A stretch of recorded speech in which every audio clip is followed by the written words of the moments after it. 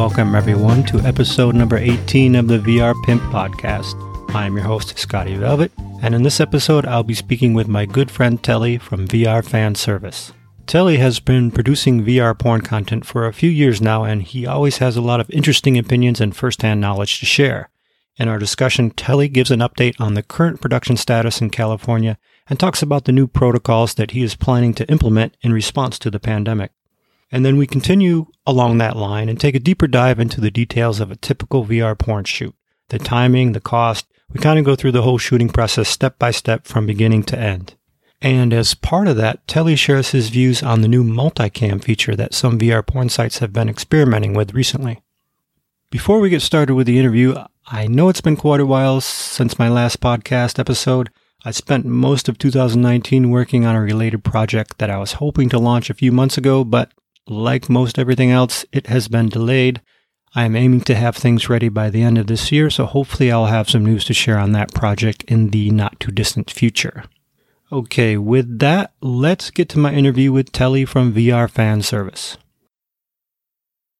Can you give us an update on the status of production in California?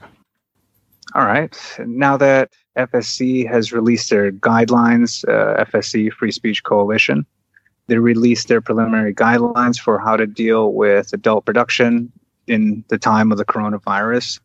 We've been able to draft our own protocols for how to create content safely and while adhering to social distance practices on set, need be. But ultimately, it comes down to testing. That's the most important thing. So we adhere to a 48-hour test protocol, which means that performers, in addition to getting an STI panel to be cleared for work, we also require that they provide a 48-hour, 48-hour clearance from to be COVID-free.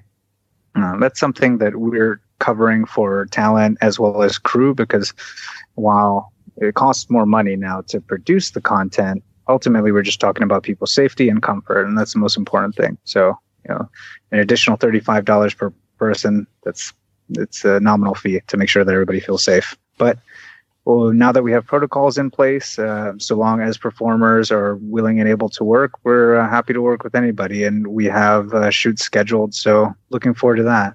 You do. So you already have things scheduled coming up within weeks, days?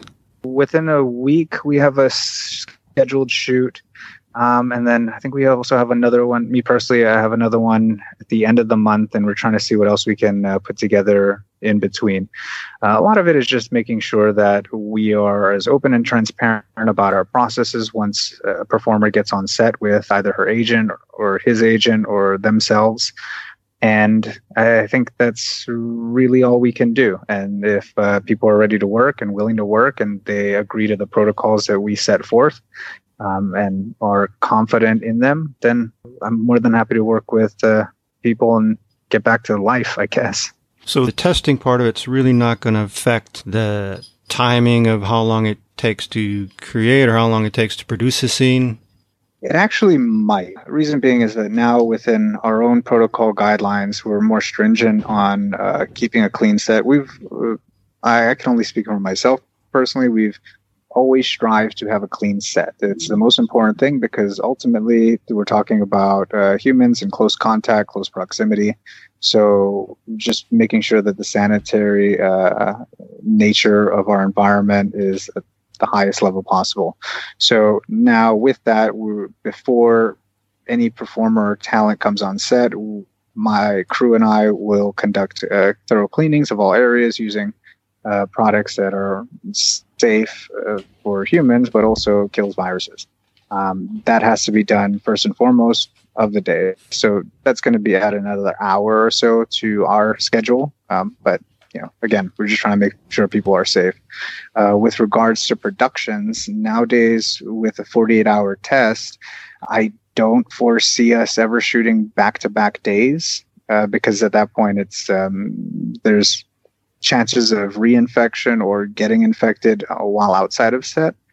So now that we have to spread out our shoot schedule, that means that we are unable to shoot as many if need be. And I believe that goes for the same too for talent. If they shoot today, they supposedly would have to take a day off and then retest shoot, and so on and so forth. So it will make it a little more difficult to book talent, but again, we're just trying to make sure that we're doing the best we can to provide a safe, clean environment that people work in.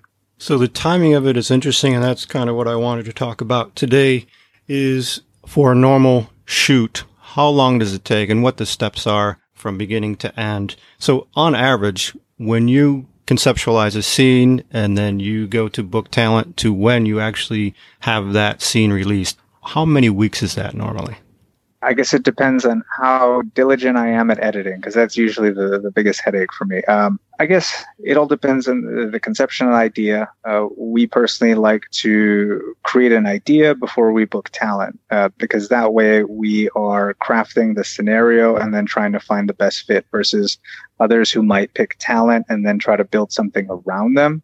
I am not really sure that's the best way for us because we're ultimately trying to build an experience. And if a model has attributes that lend themselves to that experience or that we know has talents that would make this experience much more immersive, for lack of a better word, then that's what we'll go for. So with that, creating the idea, it's a little bit of time, but let's imagine we already have an idea and now we're booking talent. Between booking talent and shooting, we could probably do that within a week because then we also have to schedule for location, which is another aspect of it. Now with COVID, we have to make sure that the location's clean. We have to make sure that the people who own or manage the location are also tested if they desire to be on set. So now that's adding more time to our timeline. So let's say it might take a week to get all that together. Make sure we have all the cleaning supplies necessary, as well as all the supplies to actually shoot content. Now, shoot day happens. We usually like to start around maybe 10 o'clock or so and get done by about 5. So that's about our average day for a boy-girl shoot. So you can do it a week out, basically, between booking the talent and the location. You give yourself about a week normally? Yeah. For us, and our team, we give ourselves about a week because my crew, it's a crew of 2 plus myself. So making sure that everybody's available and ready to work, that's also part of the scheduling. Some shooters work alone. Sometimes they're their own male talent. So that limits the variables within their scheduling. Each crew is different. So different strokes, different folks. And you say you get there and work 10 to 5. Is that when the talent is there and you have to get there to set up before that? We'll always get there before the talent. Talent will schedule for maybe around like 11 o'clock. Male talent might come in around 12 o'clock. We like to stagger that out so that at least each person can sign all the paperwork and documents necessary to create an adult production. But now with the cleaning and everything, we might have to show up a little bit earlier just to make sure that it's up to our standards. So yeah, there's that. We stagger talent. We'll probably start filming maybe around 1 o'clock or so. And then by around 4 o'clock, we should be finished for a boy-girl scene. And then by 5 o'clock, we're done cleaning up the location and ready to head home. Now, when they arrive, are you going over the script with them and, basically going through what you're going to do for the day? So again, most of our shoots start with the idea for what the scene is before the talent is considered.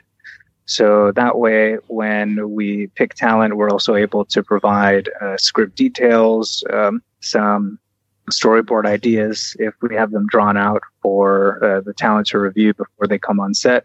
And then also while they're filling out paperwork, we can bring them up to speed if they weren't able to read script or directions. So there are a couple moments within that week of pre-production as well as the first few hours of production to go over with talent so that everybody's on board with what we're shooting that day. So in your setup, I suppose it's difficult if you have to record in multiple locations within that one location, or do you try to keep it centralized in one room? I guess it depends on the shoot. That might speak to a lot of why a lot of VR productions started out initially with one person lying down on a bed. It's there's a lot more gear than would normally be in a 2D productions. So with a larger gear, with a larger footprint of our camera rig, moving it is kind of a pain in the ass. So it's always nice to find a location that has multiple spots and areas that we can utilize without having to traverse stairs or even separate buildings. So we try to book a location that is multifaceted, that we can get different things out of for that one scene, so that it maximizes the user's experience as well as how much we're getting back for our location cost. But how long does that initial setup take for you? Maybe about a half an hour or so. A lot of it's just basic grip gear. You set up your lights, make sure that the camera rig is operating correctly. But at the end of the day, it just kind of becomes old hat. Yeah, I assume you're a lot faster now than you were when you started. I guess it depends on the day and if I've had my coffee. Okay, so you get there, you got everything set up, and we were talking about this earlier with the difference of the video recording equipment and the audio equipment. Now, that's two separate things you got to deal with, right? Correct, yeah. So I guess a lot of today's 2D porn are usually filmed Gonzo style with a single camera, and doing it like that, nothing wrong with it. It's probably a very efficient way to shoot. You have a camera, there's a microphone attached to it, you do your thing, call it a day. VR is a lot more technical. And then with that too, since you're trying to replicate, real life, you have to use different tools and a lot more post-production. So for our productions, we use a camera. It has an audio device. It has microphones in it. But we also use H3 VR for ambisonics, something that I'm trying to play with. That's one recording device. Sometimes we'll use binaural lavalier microphones or even a binaural microphone just to see what other effects we can get. And then all that has to come together in post-production. So while filming this, not only are we monitoring what's in front of the camera, not only are we monitoring the audio levels on a separate recording device or two separate recording devices. And now when you get into things like multicam, now you're doing that multiplied by how many other cameras you're utilizing at a time. And I think the max we did was 2 multi-cameras accompanying our primary. So now you're talking about two additional systems that each have their own issues. You know, if you're using GoPros and you have to monitor it via like an iPhone device, sometimes the Wi-Fi is spotty, sometimes you get interference on your connections. If you're monitoring with a DSLR camera or recording with a DSLR camera for the secondary, now you have to figure out, well, how do I monitor that without being in the shot? So if you've seen some of our multicam footage for Sex Like Real Originals, you'll see gear and tripods in it. So when we crafted that scenario, we crafted it with a story that made sense for seeing the gear. That way we wouldn't be limited by trying to make a clean set where none of these things existed. Okay, you mentioned multicam. I got to let you go give your speech about it. I don't have much of an opinion about it, but for me personally, I can say this. I don't really like it. I love mirrors in scenes.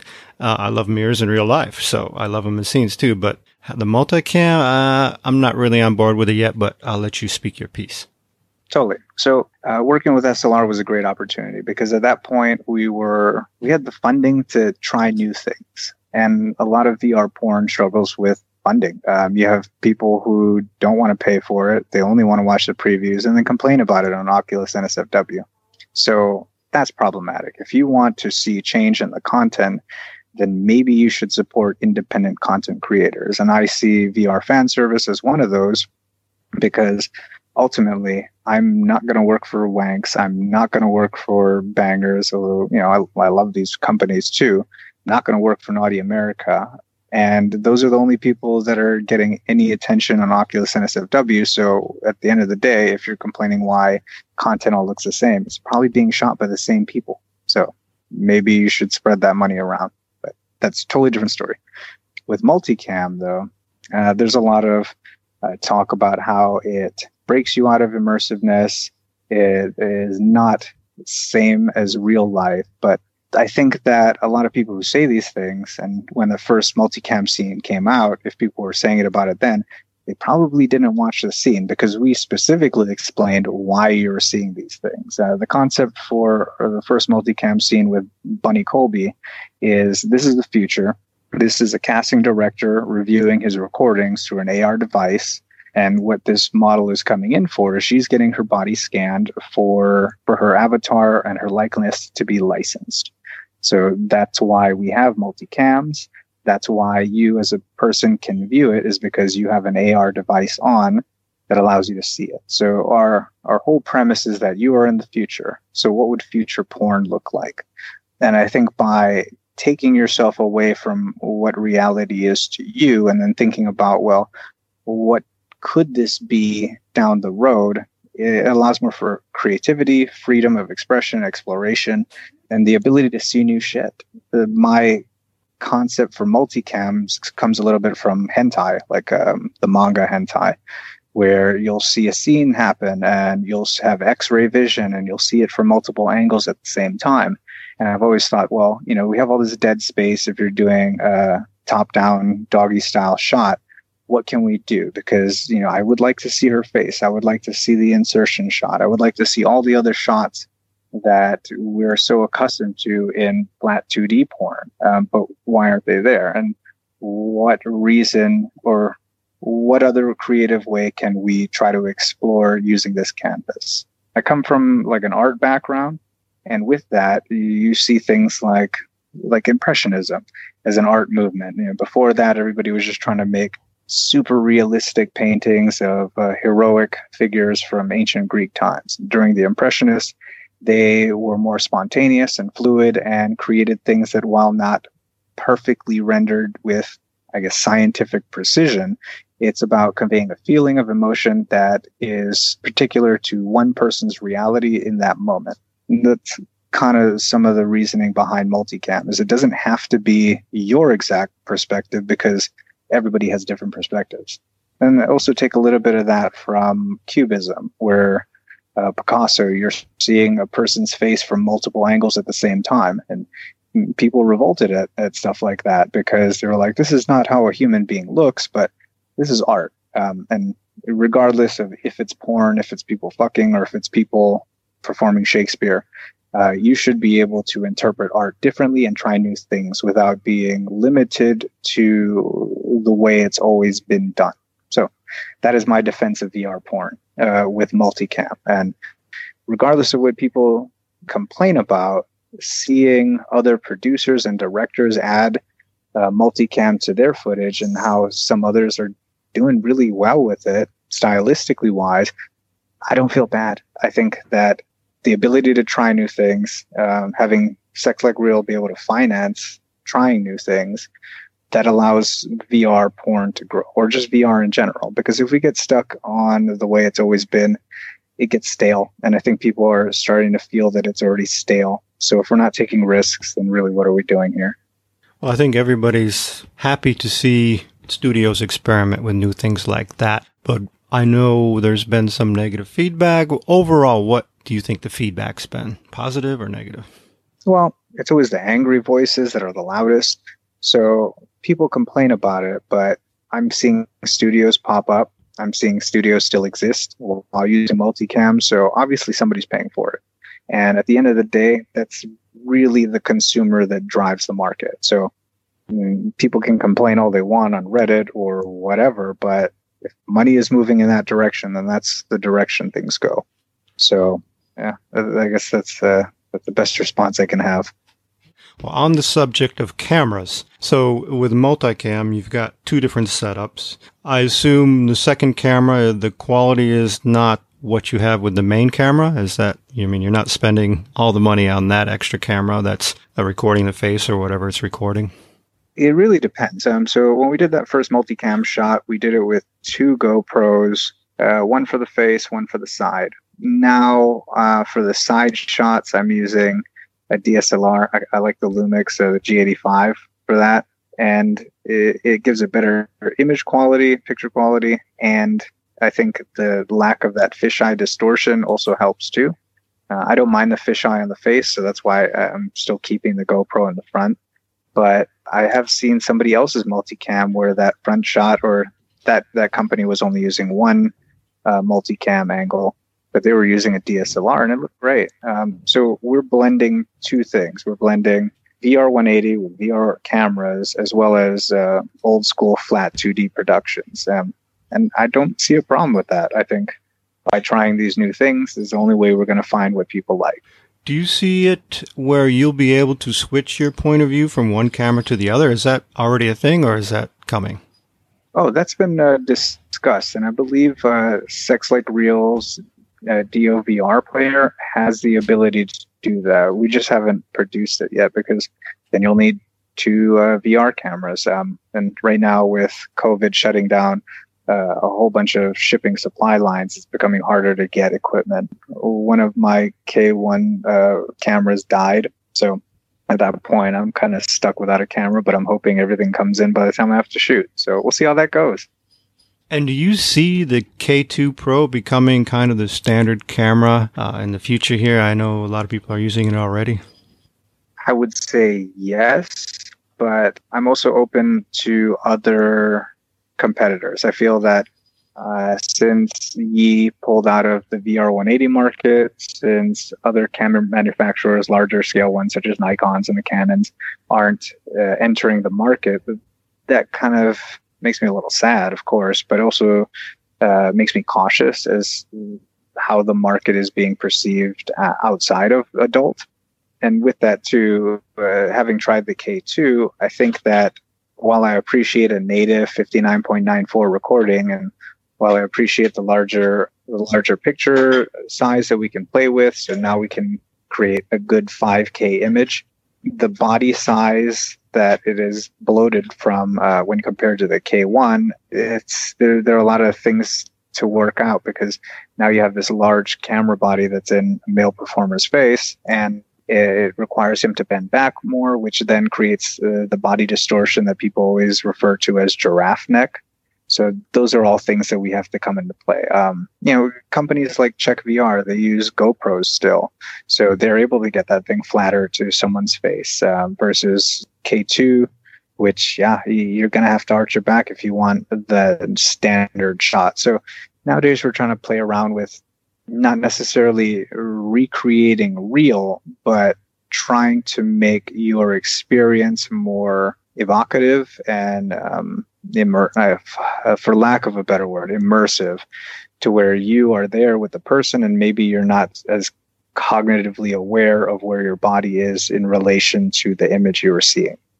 And when you're setting up the camera for the scenes, is there a certain sequence of positions that's easier to go through when you're shooting VR because of how you set up the camera, or is it always different? I think it really depends on the scenario.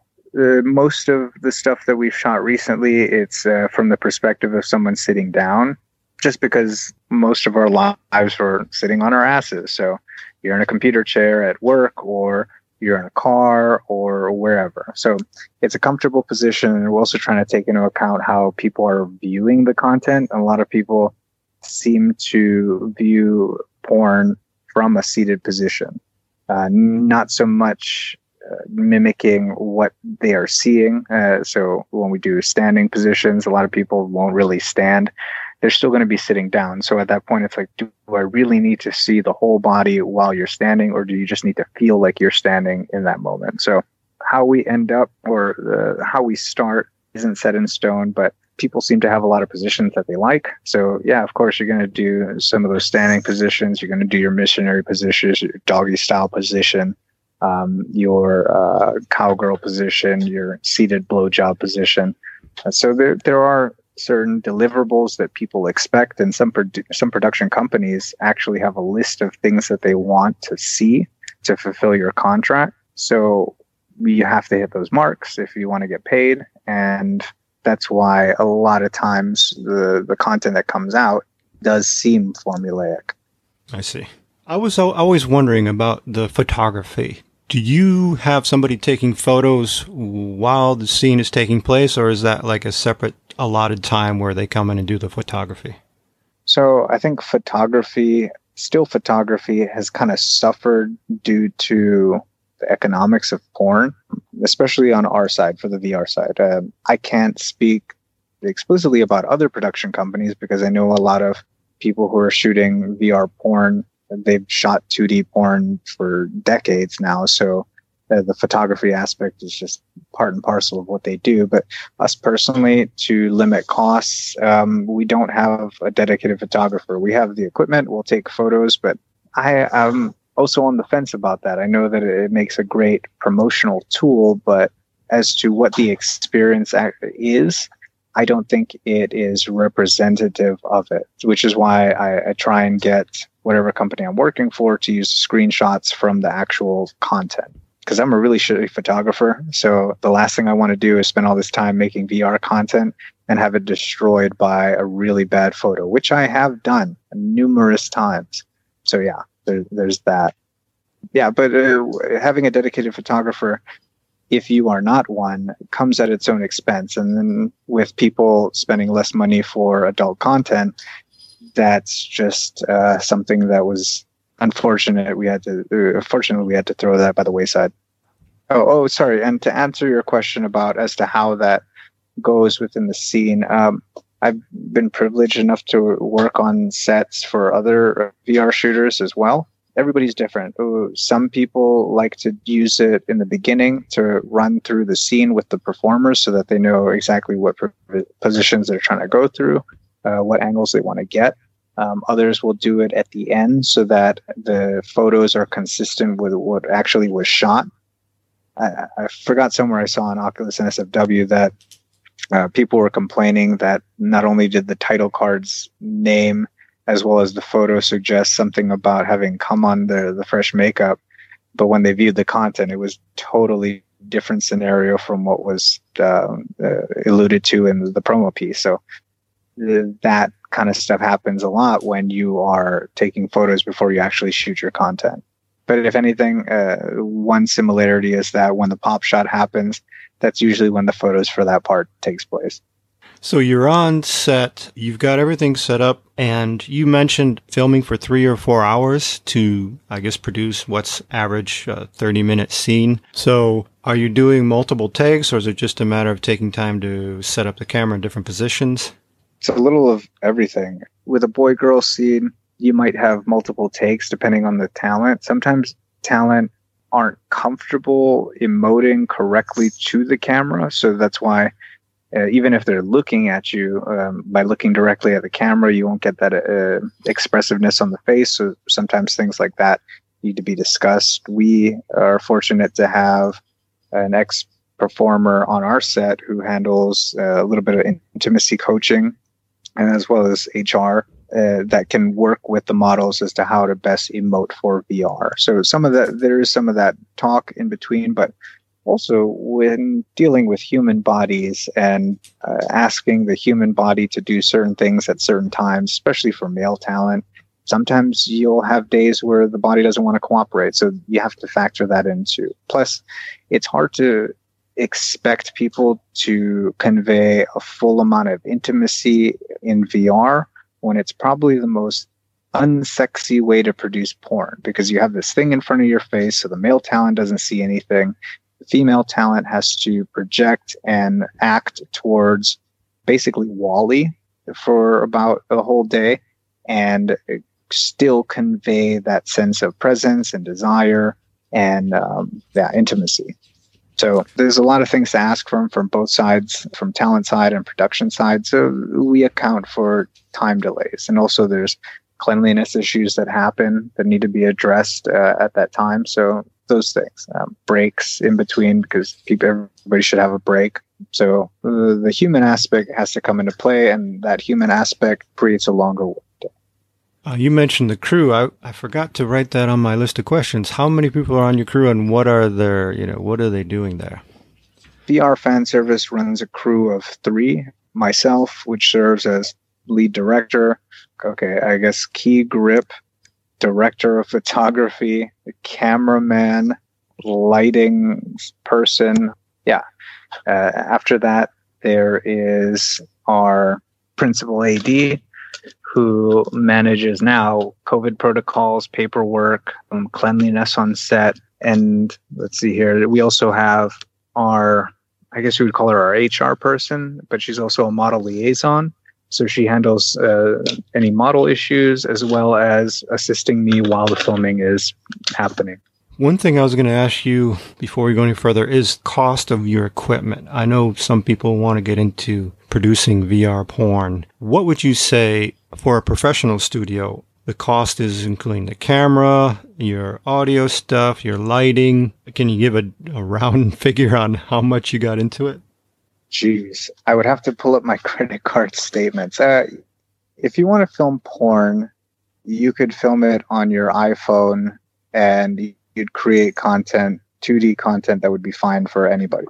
You'd be able to monetize that quickly because there are a lot of avenues to do so. So that would probably be any budding pornographer's best bet for a quick turnaround. When you start to get into things like VR, I feel like even the consumer base doesn't really appreciate the cost and time that it takes, which, it's a good thing that you have your podcast to illuminate that. So your hardware costs. So the hardware costs, if you were to go for the top of line camera at the moment, which is the K2 Pro pre-production edition, that in alone is $6,000 for one camera. And then with that, to control a K2, you'll probably need 2 iPads. So with that, now you have like almost another grand. So you're about $7,000 in.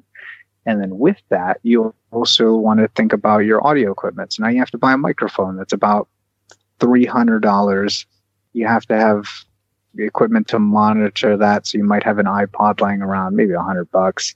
And now you have to have a thing to put the camera, this $7,000 camera equipment on. So now you have to think about things like stands, or some people even use cranes. So a crane is maybe like $150, has to sit on a tripod that might be about $400. That's, if you want to put it on a dolly, that's another $100. Let's see here. Okay, how deep does this rabbit hole go? Now you have to think about your lighting. You could go for a cheap 3-point lighting system, maybe run you about $500 to get that. Now that's only the gear on set on that day. If you wanted to shoot production, which I think it should be done, where you're concerned about the health and safety and well-being of others, now you're talking about expendables, things like sanitary wipes, towels, cleaning products, cleaning solutions. You also have to feed people. So now you have to talk about craft services. So all of these costs start to add up, and that's only for the day you are shooting. You're not even considering things like model costs. We strive to pay performers equally, as equally as possible. So our base rate for a boy-girl, for female talent, will pay $1,000. For male talent, we'll pay $600. And that's not including agency fees. If it's an agency model, they want a cut too. So it's usually like an extra $100. And now with COVID protocols, we have to pay for those tests too. So now we're adding on the cost to test everybody on set. That's our crew, as well as the models for their COVID tests. So that's, I don't know how many more hundreds of dollars. And that's only for that one day. So now you have your content. Now you have to figure out a way to edit it. Well, you can't edit it on a basic computer. So now you'll need it's a bare minimum, an i7 7700K. You'll need at least a 1080 graphics card, maybe a 1070. You can get away with that. So you're buying a computer that's probably around $3,000 if you were to buy it out the box. If you're to build it, maybe $2,000. Now you need software to do this stuff. One of the latest leading VR post-production software, it's about $299 a month or something. So there's that. Now you have to also buy Adobe Creative Cloud. So all of these expenses come up when you're creating VR content. And sure, you could say that if you were to shoot multiple times within a month, you are stretching out the cost for the software and the hardware. But you also have to think, if you're shooting multiple times a month, that's multiple times a month you have to spend expendables, such as cleaning equipment, all that kind of stuff. Multiple times a month, you have to also pay for model fees and then everything else, as well as feeding. So yeah, it's pretty pricey. And when people complain about paying, I don't know how much an SLR membership is, premium membership is, or how much a VR Bangers or a Wanks membership is, you got to realize that you are getting value for your money, regardless of who you spend it with. And if this is a venture that you think has legs, if you think VR porn has legs and is the future, then the only way it remains that way is to put money in the game. Have you ever thought about just getting like Insta360 Evo or the Views XR and a little light and just going and making some amateur style VR? I mean, I've thought about it, and I know that there are a lot of production, like independent producers who do things like that. However, as time has progressed, I feel like those cameras, as good as they are for the value, ultimately lack certain things that people have become accustomed to: certain field of view, certain level of color depth. A lot of the smaller cameras, their sensors lack the dynamic range within your colors. So your darks will be extremely dark or crushed. The lights will be extremely blown out. So the ability to fine tune your product is less on those platforms, and because they're consumer grade. If you go for a higher end production, or people are financing a higher end production, then they want the best quality that their money can buy. And with that, you will need a better dynamic range. You will need more details in either your highlights and your lowlights. And the same thing for the consumer. At a certain point, when they see a certain level of graininess within your final product, they're asking themselves, why am I paying for this when I could spend the same amount of money to get that? Colin Roundtree mentioned this from Wasteland, that he has to turn off the air conditioning.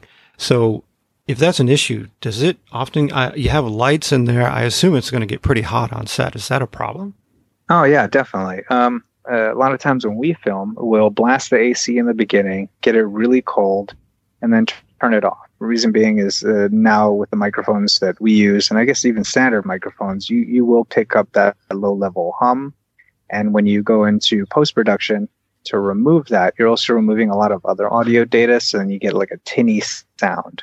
With our microphones, there are some limiters that we can use on it, but it's always best to get as much data, whether it be visual or audio, as possible, so that when you get it into post-production, you have more to work with. Yeah, no, totally, it makes sense. We do the same thing too. One way to combat the heat is we use all LED lighting versus other companies that might use something like fluorescent tubing, such as KinoFlows. My personal favorite as far as lighting solutions is Quasar Science. They make these awesome LED tubes that don't put out as much heat, don't use as much energy, are portable. They can also fit in as practical lighting. So we've used those since the beginning. When you set up the cameras, do you have something you use now to keep it consistent in each position? Do you have any type of measurement you do? I know you mentioned before you use a bubble level. Is there like a standardized approach you take to certain positions now with the camera setup? That's a good question. It's actually something that plagues, I guess, most VR shooting companies. And if you were to listen to Oculus NSFW, the only company that always gets it right is Check VR. But with that, angles are going to be a unique problem per scenario as well as per editor. So when a consumer sees the final product, they see an advertisement for a new scene, they imagine that one person made everything from start to finish. And that is not always the case. So if you were to think about it from the production side, actually being on set with a camera. So you have multiple different cameras that have multiple different fields of view, and different glass bends light differently. So there are certain levels of distortion that are inherent with specific cameras. And not only that, certain cameras like Zcam's K1 Pro, there are 3 different versions of that. So each lens profile is different. So a shooter could use the same camera with 2 different lenses and then inaccurately position that camera for what happens in post-processing. So a lot of people complaining have always talked about things like scaling issues and distance and giraffe arms and all that kind of stuff. And they're imagining that when I press record, I see exactly what it's going to look like at the end. Only because most people, when they think of production, they're thinking about 2D production with maybe a DSLR. So when you press record and you see on the little monitor, that's exactly what you're going to get unless you color grade it. So with VR porn, especially with the K2 that's out now, all I see is a fisheye, and I have to look at the male talent's body. I have to look at the female talent's body, where those things are positioned in relation to one another, where the camera is positioned in relation to the body. And then also try and remember when I throw this into the editing program, how that will get warped from a fisheye into an equirectangular projection. And with that too, each person's settings can be different. I've gotten settings from manufacturers for different cameras, different camera profiles versus production companies who use their own profiles. And there are varying degrees of differences. Things like your depth of field, your distance between both eyes, the term is escaping me, interocular distance, or coaxial distance. So all of these things come into play with the final product. And even if I were to shoot it perfectly, depending on how it is de-warped from fisheye to equirectangular, could be the difference between a really comfortable experience and a really horrible experience. So those are things to consider. But, most people they eat the food, but they don't really know how it's made. All right. So you've gone through the shoot, no problems whatsoever, I'm sure. And you get to the end of the day, perfect pop shot. You wrap things up.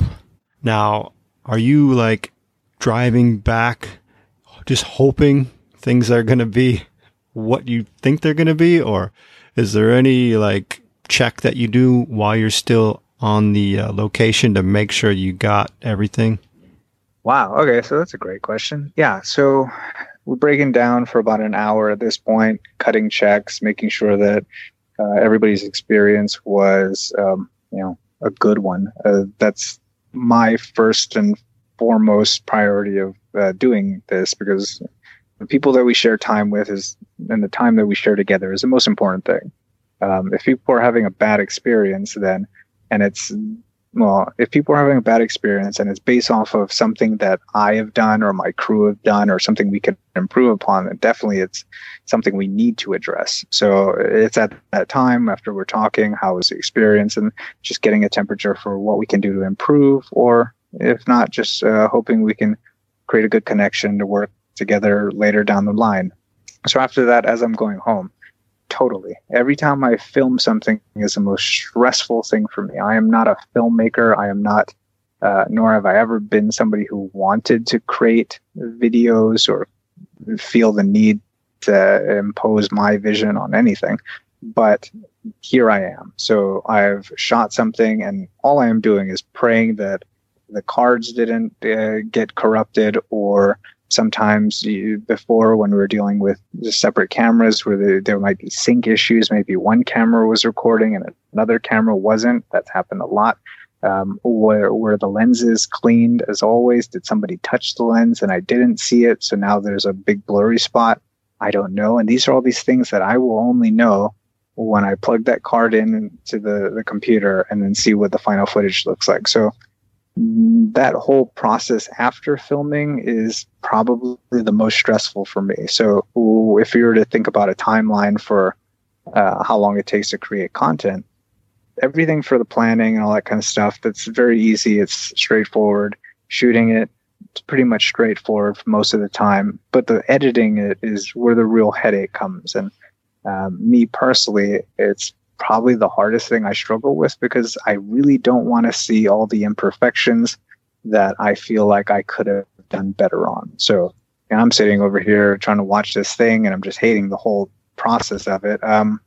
And if we were talking about the multicam stuff, Bunny Colby's scene, there were actually a lot of technical issues that happened, and that camera started freaking out at certain parts. And all of a sudden, one side of the camera or one lens was recording at a different frame rate setting than the other. No idea why, Not sure if it was, I believe it was an in-body issue, in the camera body issue, but one side was recording at a variable frame rate. The other side was recording at a constant frame rate. So people were, well, when I was editing it, I noticed that things were off. So I had to go in manually frame by frame and then readjust things, which is why on that scene specifically, we implemented some a little post-production work to where it looks like the camera is glitching out. You as a viewer, you're seeing like scan lines and a little bit of glitch artifacts, and I was using that to transition between certain points where I had to fix the video so that it synced up correctly. So yeah, that scene in and of itself took about 2 weeks to edit to account for the issues, and as well as just doing something that's never been done before. So yeah, that one took quite some time. So to answer your question, yeah, it's a pain in the ass the whole process through, and it's even worse after you're done because who knows? Maybe the camera stopped recording when that pop shot happened. Things have happened similar, and I wouldn't be surprised if they happen again in the future. Well, I can imagine adding that second camera really adds a lot of extra time to the post-processing part. But like if you didn't have that multicam, if it was just a single cam shot, how long would it take you normally in post-processing? Oh no, that's exactly what I'm getting at. So most people aren't familiar with VR cameras. So a VR camera does not record your final equirectangular or even fisheye image to one video file. The K1 Pro, which I guess was sort of still standard, records to 2 independent cards, and each card controls one eye. It's just that for that first scene and even some other subsequent scenes, the camera would have issues where all of a sudden, I don't know if it was a heat issue on the camera or something, where one eye would record at a different frame rate setting than another. Usually would happen at the end, towards the end of a shoot, which sucks because that's a pop shot. And that was an issue that you'd never experienced before, you would never expect, but now that it happens, that's your primary footage. That's not even including the multicam, the additional cameras to create a multicam experience. And that's just inherent with filming VR porn, because even the K2 films to 2 separate cards. So while you could be monitoring one eye, the other eye could be taking a shit and you wouldn't know it, which is why with the K2, now you have to monitor on 2 different iPads. So you take every problem you have with 2D porn, you multiply it by 2, and then you compound that by the amount of frames that we shoot now compared to standard 2D porn. Somebody, I want to say it was Mike from VR Bangers, and at the Expo show in LA, they were talking about taking a VR scene and putting it out maybe as a 2D scene, and they said you have to choose one of the lenses to use, and they said it had to be I can't remember if it was the left or the right for some reason. Does that make sense to you? Yeah, it kind of depends. So something that I still struggle with too, when directing talent, is telling them which eye to look into. And sometimes choosing an eye isn't actually the best way to go about it. Nowadays, I'm just telling the performer to look dead center in between the camera lenses to get the best image possible. So what he's referring to is turning the 3D 180 or VR 180 footage into 2D. And yeah, he is pretty much correct because, as I said, when the camera records, it's one eye per card, and you just have to pick an eye, take that footage, and then break that from fisheye to an equirectangular image that fits your standard 2D format. If you pull the eye that the performer is not looking into, then it almost looks like she's looking over your shoulder when viewed 2D. So that would give a lot of people a very different impression. I mean, it might be good for like femdom, where a femdom is ignoring you. I mean, some people like that type of content, but I don't think that's for everybody. Would you say once you start post-processing that you can have a scene ready to be released in a week or so? I would say about a week. And it really depends on the camera too. So let's say the K1 Pro. everybody was shooting on the K1 Pro. They still are predominantly. And yet the final product that people see is basically a 60 frames per second video file. But the K1 Pro does not shoot 60 frames per second. So with that, there is an upconverting process. And that process takes sometimes maybe in a whole day, depending just on render time alone. So you could have spent, let's say, 2 days, 3 days editing a very standard scene, but you still have to convert that file to 59.94. So then some people use Adobe Media Encoder to do this. Some people use separate software to do this. And that all depends. But it usually takes a good deal amount of time, 10 hours minimum. And then now when people are expecting H.265, that takes an extreme amount of time, even straight out of Adobe Media Encoder, because that's not an encoding process that utilizes the GPU. That's 100% CPU. So unless you're using something maybe like a Threadripper, although I'm not sure the AMD chipset is optimized for Adobe Media Encoder, it'll still take a long time. So while the meat and potatoes of editing is simple enough to do, color grading simple enough to do, you still have to consider your render times. Okay, well, there you have it. So simple. I told you, you asked me about the technical stuff, and I'm like, nobody's going to want to listen to this because it's very technical and it's very boring. Well, I was following along till that last part. Then you went over my head a little bit. Well, at least we know your limit. It's okay, and I'm glad. Do you have any scenes coming up that you want to promote? We did just launch a couple of them. So let's see here. I'll start with SLR. We released an Amelia Onyx solo. Please be nice. I don't know. If anything, remember, performers are human beings. They read comments too. So that goes without saying for anything that I create. If there's ever an issue with visual clarity or quality, please take a shit on me. We'll leave performers out of it. So there's that. Same thing. We also have for VR fan service, we have 2 scenes from Lum. She's an alt porn award winner, I believe multiple times. Absolutely fantastic performer. Really fun cosplay scene as Princess Peach we did with her. We also did a GFE experience right before lockdown. So if you want to remember what it was like eating outside, the noise and traffic of LA, there you go. And then she'll take you home and do a solo toy show.